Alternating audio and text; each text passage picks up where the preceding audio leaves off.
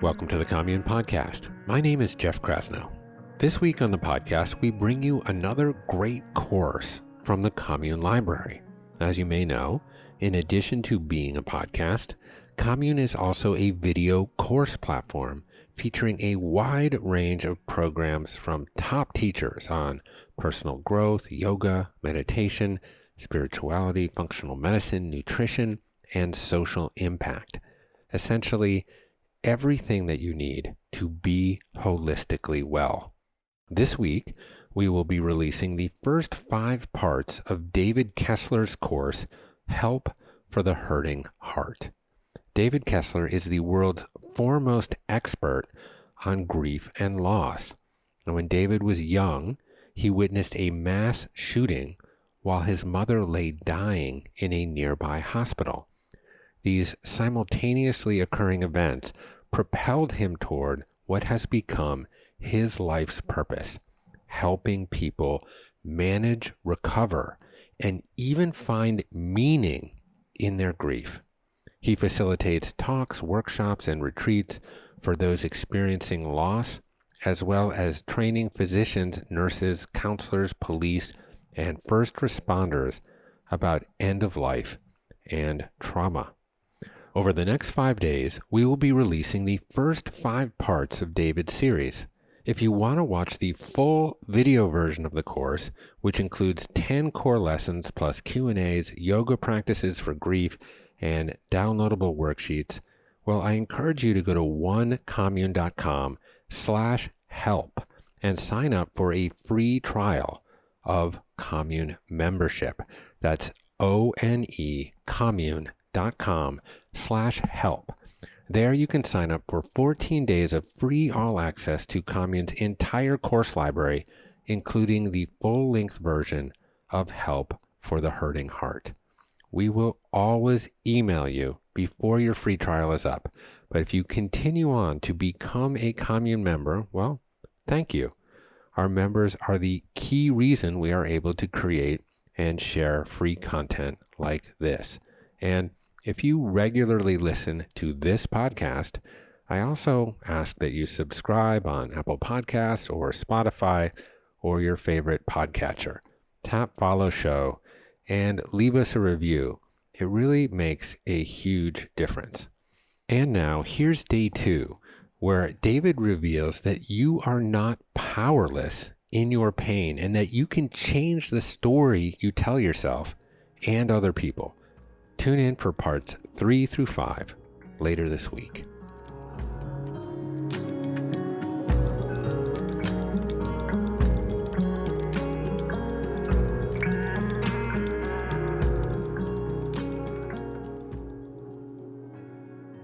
In this video, we're going to be talking about the mind and loss. Grief is about our heart, but our mind can take over and get in the way. So I thought it would be important to learn a little bit about how our mind works in grief. There are the facts that happen, and then your mind will often make up a story about that. So I'll give you an example, and this is something I do in retreats and in workshops. So you'll just have to imagine this playing out. I pair people up, and I will say to them to name 3 major events in your life. 3 major events. Major. And people go, bad ones, good ones? I'll go, both. Make sure you've got some bad and some good, right? And I will say, with the person you're partnered with, I want you to share your 3 major events, but I want you to share it as just the facts. No emotions, no details, just the facts. Okay? So, for example, I'll do it with you. If I was going to do it, just the facts, 3 major things, I might say, when I was 13 years old, my mother died. In 1995, my first book came out. A few years ago, my younger son David died. Those are the facts. No emotion, no story about them. Okay? Both people share their 3 facts, right? Bad and good. Then I say, okay, next round. We're going to do it again, the exact same 3 facts. But I want you to talk about them as the worst thing that happened, the worst parts, the worst way. Find something horrific or horrible about it. And someone will go, wait, the good stuff too? Yes, the good stuff too. So I'll stick with my 3 examples, right? They don't change. I would say my mother died when I was 13. It was so hard. I wasn't ready to be without a mother in the world. It was so lonely and isolating. I felt so different from the world. My next event was my book being published. It was great to be an author, but I wasn't ready for the public criticism. It was wonderfully received, but of course my mind went to any critics or criticism, and I was surprised that people could criticize you who didn't even read the book. So it was so disappointing to see you write a book and you're criticized for even trying. Then my son died. Brutal then and brutal now. Those are my 3 things in the worst way. Can you guess what's coming next in the exercise? Same 3 things. The 3 things never change. I ask people to now name those same 3 things and talk about them in the best way or something good about them. People are like, what, the bad things? Yes, the bad things. So let me go to my 3 examples. This is now looking at some positive aspect. My mother died when I was 13. It was so hard I wasn't ready. And it changed the trajectory of my life and gave me this amazing career. My book came out, my first book came out, 1995. Once an author, always an author. It's a great platform to have. My son unexpectedly died a few years ago. So brutal. And it has made me go deeper in my work. I can help people on an even deeper level. Okay? So that's the exercise. Just the facts, then the worst way, then the positive way, right? I say to the attendees, what did you think that was about? Why did I have you do that? People will say, to point out there's good and bad in everything, to find meaning, to see things from a different perspective, to realize there's more than one way to see things. I say all of your reasons are true, but mainly it was for you to become aware of your narrative. We all have a way we tell our story. How do you tell your story? And what you may find is how your story changes over time.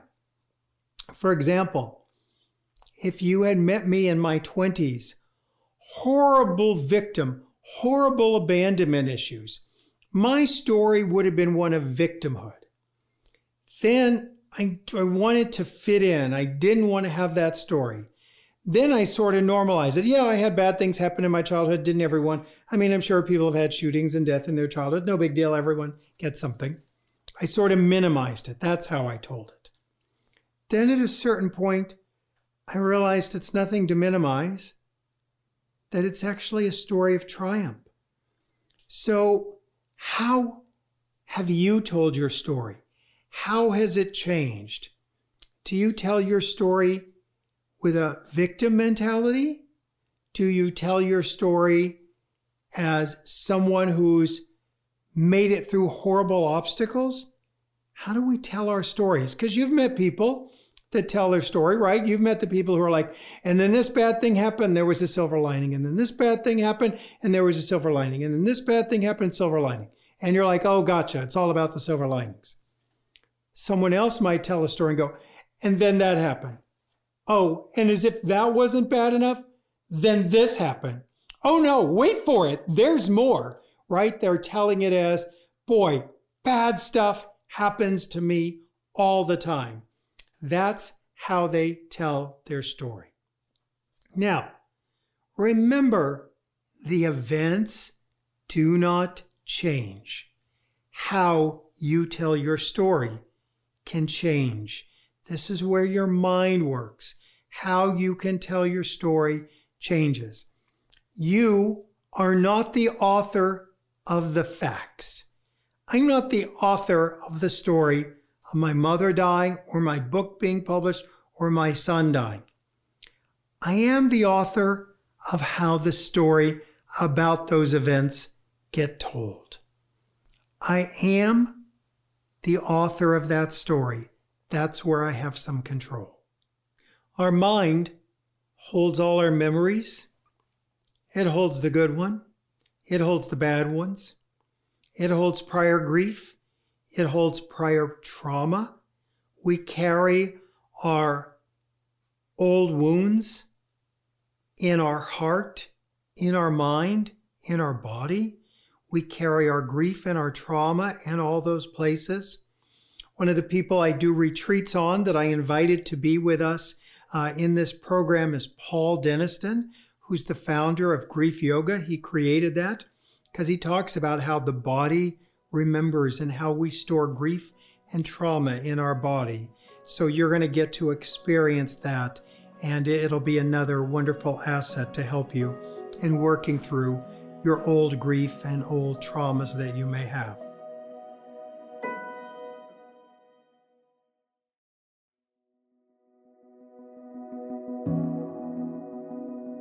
So as we talk about these old wounds, we carry them with us. And our old wounds, we project those onto our new grief. So we have the grief, but they're also colored by our old wounds. So I can remember I was doing a TV show where I was counseling someone on the TV show, and I didn't have a lot of time with them. And it's interesting. They said, this happened, they feel guilty. This happened, they feel guilty. This happened, they feel guilty. And I finally said to them, when was the first time you felt that much guilt in your childhood? And they're like, oh my gosh, how did you know I've always been guilty? Because that's what they were projecting onto the current grief. So a lot of times, our old wounds will get projected onto our grief, onto our trauma. Wouldn't it be so great if we could I'm just dealing with my grief or trauma now, no old wounds, but they come in. What we do with our old wounds is we're constantly trying to heal them. So we project them onto situations and people all the time to keep recreating that situation to bring it up for healing. But then that also works on your grief.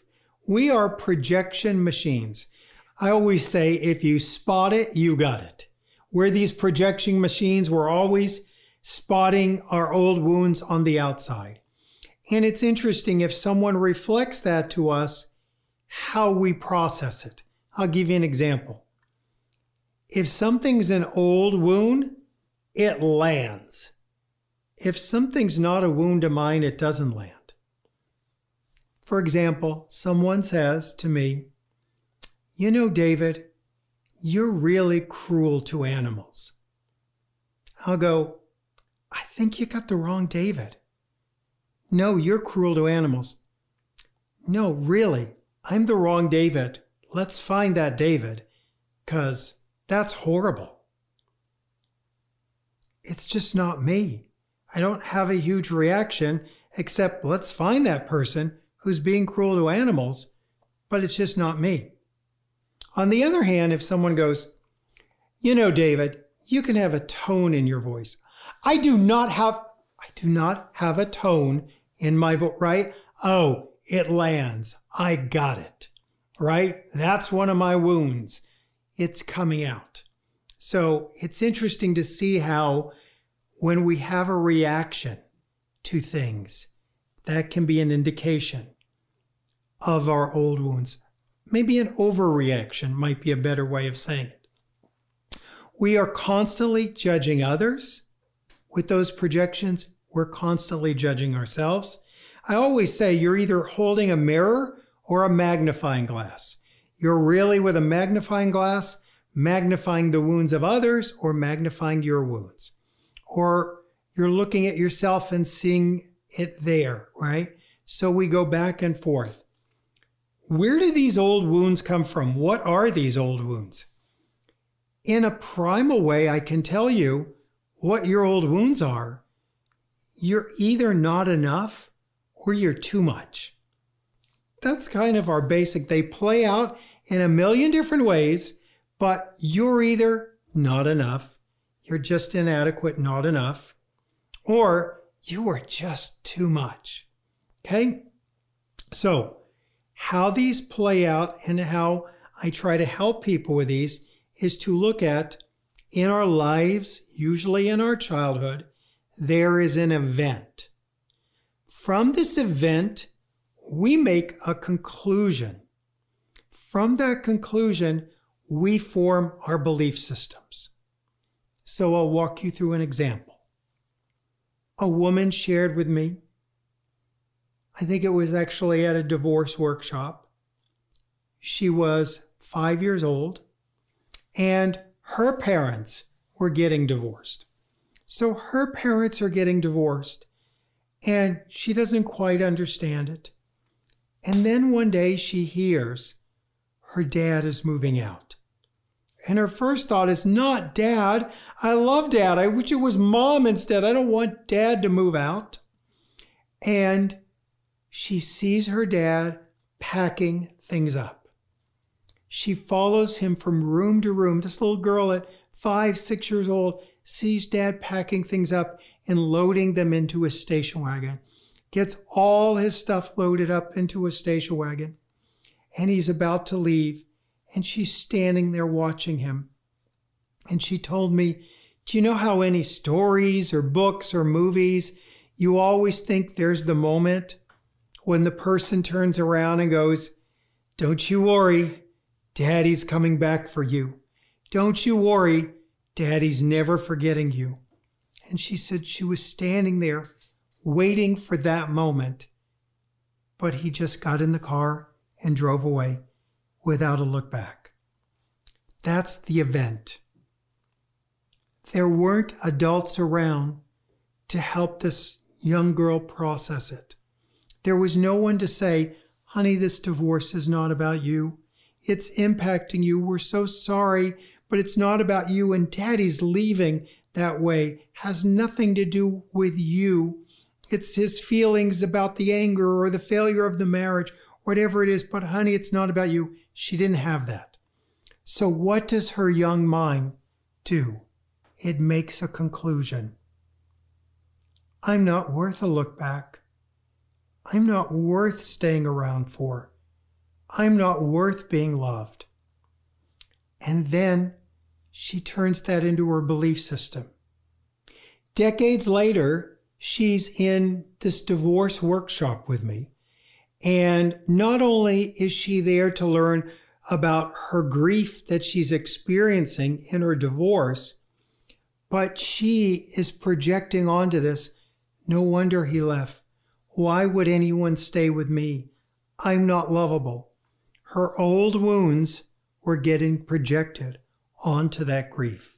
Our abandonment issues get projected onto the grief. Our past relationship wounds, our traumas can begin to shape us. You know, in some ways, I am a bit of a product of my triumphs and my wounds and everything in between. But the wounds are loud. The wounds are loud, as you know. I also think it's interesting as we talk about boundaries. when we talk about boundaries, I can remember I was about to embark on a 30-city book tour for my newest book. And I said to a colleague that I worked with on my team, I said, there might be one or two rare cases where something happens on a weekend. Maybe there's a big review or some news item that we might need to get posted right away. And I said, I know you don't do weekends, and that's our agreement, but I'm wondering if in this period, you would be willing to, if just one or two things came up, that you'd be willing to help. And this person went, that's it, I'm done. I do not ever let anyone violate my boundaries that way. I have told you over and over again. And I'm like, it just said in your contract you don't do weekends. And I'm asking, I know, but that's why I put it in contracts, because they get violated. And how dare you even ask? And I went, it was just a question. How dare you? I cannot take my boundaries being violated. And I said to him, listen, was just a question. Now, what's interesting, when I thought about how he became so unhinged about it, many times when it's an old wound, it's something you could have handled with a sentence, but the old wound goes into effect, right? He actually could have said, I hear you might need something on the weekend. I'm so sorry, I'm still not up for it. So maybe there's a plan B you could figure out that's not me. But I'm so sorry, but I appreciate you being so respectful of my boundary and checking in with me on it. So boundaries, we often think are about the other person. They violated them. No, boundaries are about us holding our own boundary. And, there's the saying in psychology about if it's hysterical, it's historical.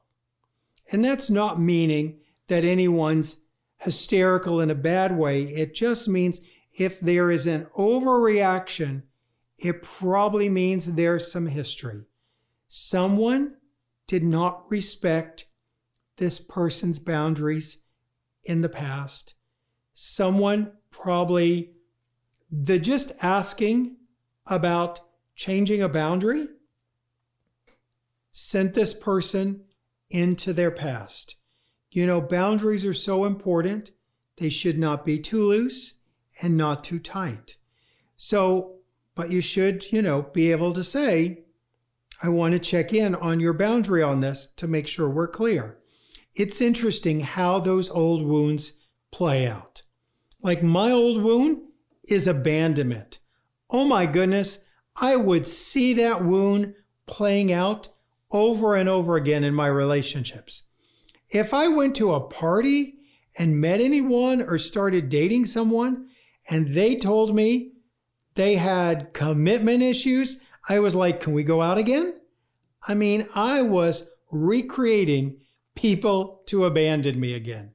We replay them. We project them. When we talk about our mind, I also have to mention, besides our old wounds, positive thinking. Positive thinking and positive psychology are so important, and I'm a big believer in bringing them into the world in grief and loss. It's interesting. A dear, dear friend who I've known for 30 years is Louise Hay. Louise and I knew each other before there were best-selling books, and we knew everyone back in the day. She used to do this Wednesday night talk that would be in a room, and on Wednesdays, if she couldn't make one, I would fill in for her. So we've known each other through the decades. And when we announced that we were doing a book on grief, people were so surprised, like, Louise Hay, positive thinking on grief? How can that be? There's confusion about that. I remember years ago, probably around I don't know, somewhere like 2012, 2014. Louise was in her 80s, very healthy. We were doing a lecture together at a big conference. So we were having lunch together before the lecture. And she said to me, David, I've been thinking, when I die, would you be willing to be there with me? And I said, of course, Louise. I would be honored. Is there anything going on? Are you ill? And she goes, no, my goodness, no, I'm completely healthy. But she said, I've been so committed to living fully. I want to make sure when it's my time to die fully, I do that well. And I know you know how to do that. And I want some support. And I said, absolutely. And it's interesting. I got up from that lunch thinking, all right, I can never share that with anyone. And then we get up in front of hundreds of people and Louise says, oh, I just talked to David and I asked him if he'd be there when I died. And it was so interesting to see how she did not feel like, whether we're talking about those bad things in life that happen, that we can't bring our positiveness to them. When we think about positive thinking, I like to bring us to a very basic level, first of all, of how our thoughts work. We have no neutral thoughts. Every thought, everything we have, we bring meaning to. If I was to show you a piece of wood that had a black core and you had not been taught what it was, and I showed you this piece of wood, you might think it's a weapon. You wouldn't be sure what it is. But if you've been taught and attached the meaning that that is a pencil, you have a story now about this pencil that can solve a math equation. It can help you with writing a novel. You have thoughts about everything. You have no neutral thoughts, right? So we have been raised, we do not have control over our thoughts. So if someone said to me, David, that's a nice blue shirt. If I went, I don't know how it got on me, it's just here. You'd be like, what?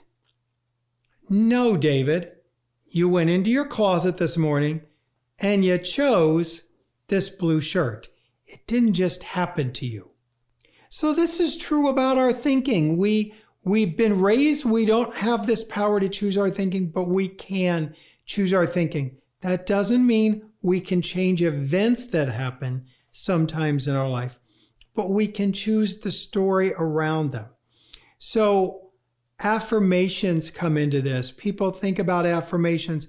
We want to make sure an affirmation isn't pouring pink paint on some reality. You know, if I'm driving and I have a flat tire, it's not helpful to me. It doesn't serve me to go, all right, my affirmation is I don't have a flat tire. I don't have a flat tire. I don't have a flat tire. Darn it, I still have a flat tire. But the flat tire is the fact. What I affirm after that, my thinking after that is, this is going to be hard. This is going to ruin my day, ruin my night. Or, oh good, I've got a spare, I can make this work, right? So your thinking doesn't shift always the event, but it shifts how we feel about the event.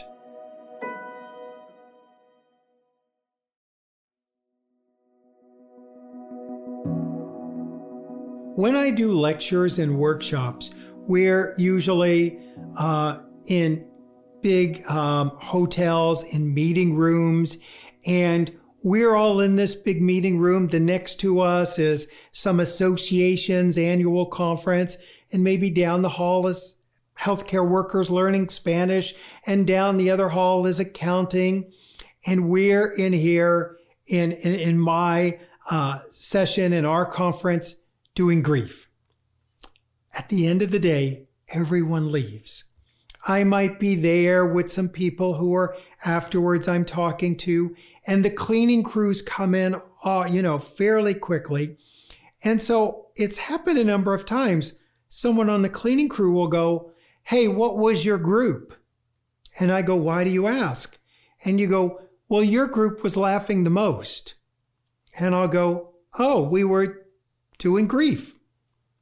Grief? What kind of grief? Grief when a loved one dies or there's a divorce or something. And I can see their mind trying to understand. But to me, what that means is because we've been through the worst that life has to offer, it expands our bandwidth.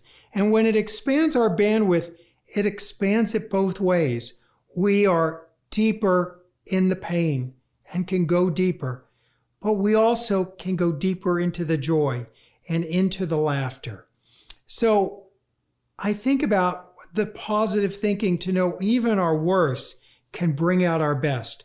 Even when we're most challenged and at our worst, we can find our best. But when we talk about affirmations, here's how I see them done in a way that's not effective. Someone will do this. My mind keeps telling me I'm stupid. All right, I'm going to get an affirmation. That's what I'm going to do. I'm going to use affirmations. All right, my mind's telling me I'm stupid. I'm smart. You're stupid. No, I'm smart. You're stupid. Oh, I'm so bad at affirmations. And then we beat ourselves up that we're bad at trying to be positive. I think affirmations, we have to concretize them, meaning make something concrete out of them, and then use the word "and." So the example would be, I'm stupid. I'm stupid. And then I would think of a concrete example. I left early to get here on time today. And I was really smart by getting here on time today. Or I feel so unloved. I feel so unloved. And my friends tell me I'm quite lovable. Don't deny it. Add the word "and." Give yourself a concrete example and then use the affirmation. But it is never positive thinking, especially in grief work, to deny our feelings. Your feelings have a right to exist just because they are. Many times I see people in grief going, I got to get rid of these feelings. They have a right to live. Jealousy has a right to live in grief. Hate has a right to live. Anger has a right to live. I'm not saying be angry at anyone or hate anyone, but I'm saying if you feel that feeling coming up, that you hate something, you hate whatever it is, people who have family members that they all live till they're 100 years old and no one ever dies. If that's your feeling, acknowledging it and working with it will help. Denying your reality and pouring pink paint and going, "Oh no, I don't hate, I'm just fuming," does not help. So we want to make sure we don't use positive thinking as a way to push down reality. You can't help your loved one with illness if you're denying the reality. You can't help your loved one with an addiction if you're denying the addiction. We have to try to be honest with who we are and what we're feeling, and we have power over the story that comes after. And sometimes you'll see the positive thinking breaks down if you try to make it too simplistic. Like I remember one example. I was looking at this video in my social media feed years ago, and it was a few years after 9/11.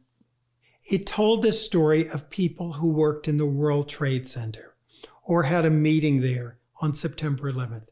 And it said, Susan's kids were making her late for work and she was upset at them because they were causing her to be late. Jim's car broke down. He wasn't going to get into the city in time for his meeting. Ben missed the subway and he wasn't able to, catch his train on time. And then it goes on to say, and these people did not die in September 11th attack. So the message was, just remember the next time something goes wrong, it might be God intervening to help you. And it was kind of this sweet message. But then when you thought about it, you went, wait a minute, who's that God? Like that God saved everyone who was late, but everyone who was at work and got to there on time got killed? Oh, that doesn't work out. So think about, we want to be careful. We don't add a story to try to make something work to make it seem more positive. Sometimes the reality is good people die, bad people die, right? And to not try to change what is to make it fit in a more positive way. We have to live in reality, and positive thinking can be a wonderful asset in that way. And these affirmations continue to repeat.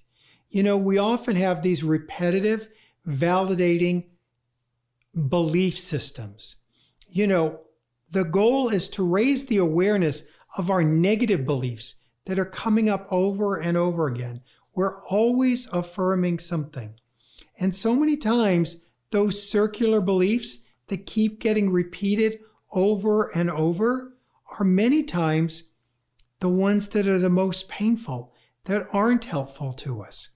So I want to explain this concept of pain versus suffering, especially when it comes to grief and trauma. There is a pain of your loved one dying. I can't take away that pain.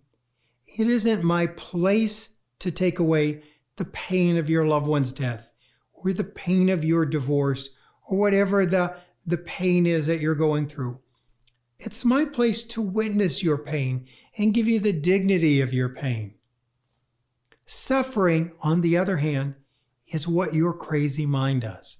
Our minds are crazy. They literally will cause additional suffering. I love Annie Lamont. She's a wonderful writer. She has a great quote. She says, "My mind is like a bad neighborhood that I never want to walk into alone." I live about a block from an ATM. There's times it would be safer for me to walk to the ATM at 3 a.m. than to walk into my mind at that time of night. Our mind, which we would think would be so helpful to us, can turn on us, especially in grief. We want to witness the pain, but we want to question the suffering. Let me give you an example about this. A woman was doing errands with her son and her husband one Saturday, and she made a lunch date to be with a friend. And as they were doing errands, she said to her husband and son, "I'm going to go have lunch with my friend, and I'll meet you guys later." They separated. The husband and son went to lunch. She went to lunch. The husband and son were in a horrific car accident and were killed. Someone had ran a red light, and they were killed instantly. This woman had to deal with the death of her husband and her son.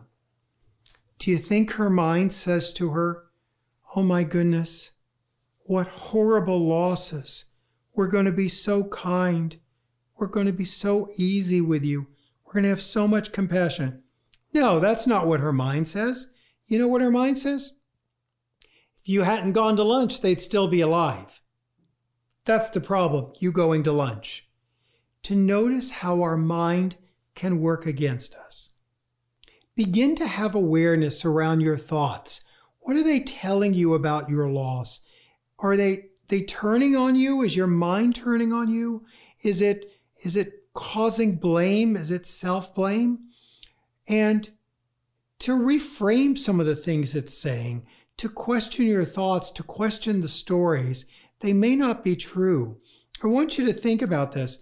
If you saw a friend and the friend was crying, her loved one had died, or her husband or his wife had just left him, would you ever go up to that friend whose loved one had died and said, by the way, you going to lunch might have did it?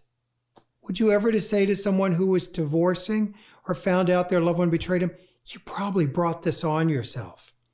So think of how cruel we can speak to ourselves, and to think about what would it be kinder to say.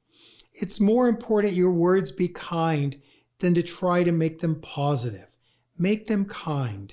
And people will go, but that's what I feel. That's what I think. Just because a thought or feeling exists doesn't mean it's true. It may exist, but it doesn't mean it's true. How can you reshape those stories that keep you stuck in your suffering? And just know we have beliefs sometimes that somehow the suffering honors our loved one who died. That's not true. Being a victim, and whenever I use the word victim, I'm not saying you weren't victimized in the world, but there is also a victim mentality that we can create in our mind. Having a victim mentality is not a gift to your loved one who died or to yourself. It's not kind to yourself.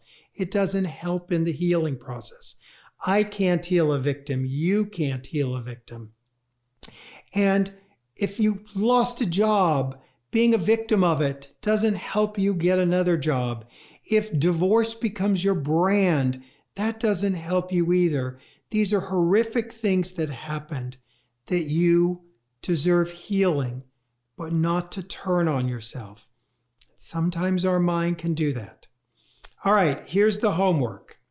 The homework is, what stories do you tell yourself about the grief that may not be 100% true? Do you believe you caused the death? Do you believe you actually had the power to save them? So maybe list some of these stories you tell yourself about your grief, and then question, are they true? And could you restate them and say them differently in a more truthful way? Much more to come on this course, many more tools that will help you with this. But for now, what are the stories you're telling yourself about grief? And are they really 100% true? All right, thanks so much.